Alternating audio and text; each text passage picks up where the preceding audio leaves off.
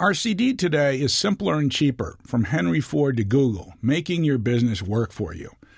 The point in the introduction is for you to see models of what works so you can think about how this affects your business.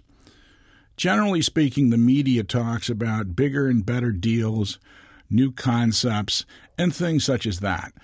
They tend to ignore the mundane, which is cost-cutting is what leads to sales and increases. And we're going to talk today about emphasizing how to cut your costs. And the best way to do this is what Peter Drucker says. You should be focusing on not cutting back. He said that's very hard. It's stopping doing things.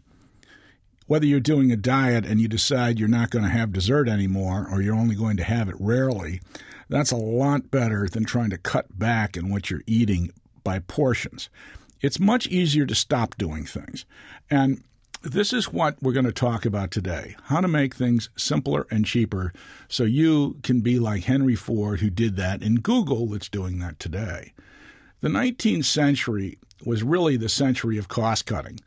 People refer to it as the great period of novels, which it was, and they speak about it, about democracies growing and many other things happening. But the real thing that happened that drove everything that underpins it was the enormous cut in costs.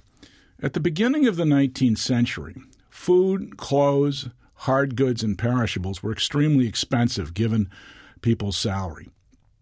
I think one of the jokes in the 20th century is somebody said, well, bread only cost 10 cents a loaf. Well, nobody had 10 cents, so it was hard to buy bread.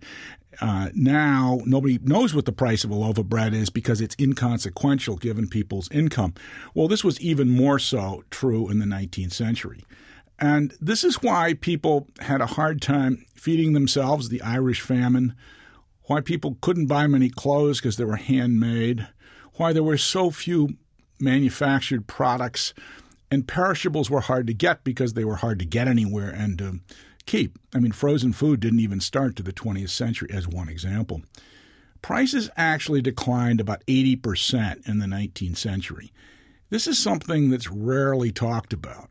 And one of the things that the great American entrepreneurs did, this is Rockefeller, Carnegie, J.P. Morgan, and others, is they contributed to cutting the price.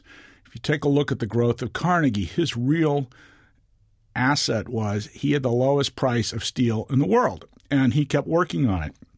He continuously reinvested to get his cost down. And steel in the 19th century is very much like chips are today with Intel. And Intel is doing exactly what Carnegie did, making bigger and better products for less and less money. So this is not a new thing. In the 20th century, there was basically a continuation of this from approximately the 1900s and the teens up until World War II. In 1946, something changed a little bit for 50 years. And 50 years in our lifetime is a long time, but in the overall it isn't. Between 1946 and about 1995, inflation and various other things started to take hold. Prices started to go up, and it went up about 6 to 8 times during this period. Now, the long-term inflation rate has been extremely low. It's like 1%. And one of the only exceptions from 1946 to 1995 was the PC industry. And it's shocking to think it grew so fast and became so important, the information age. What happened? It wasn't because things just got better. They got much cheaper. When IBM first bought out computers, they thought they'd only sell 50 because they were so expensive. Well, now everybody has computers, and most people have to think hard about how many of them they have in their house. But 1996 actually returned to an historical pattern, and when the Internet started, it went back to the history from the beginning of the 19th century when costs started to go down. And you can think of so many areas where this is going on. And this is something you want to be benefiting from in your business. How do you make your business simpler and cheaper, not only with your products and services, but with what you buy yourself? How do you benefit to cut the costs?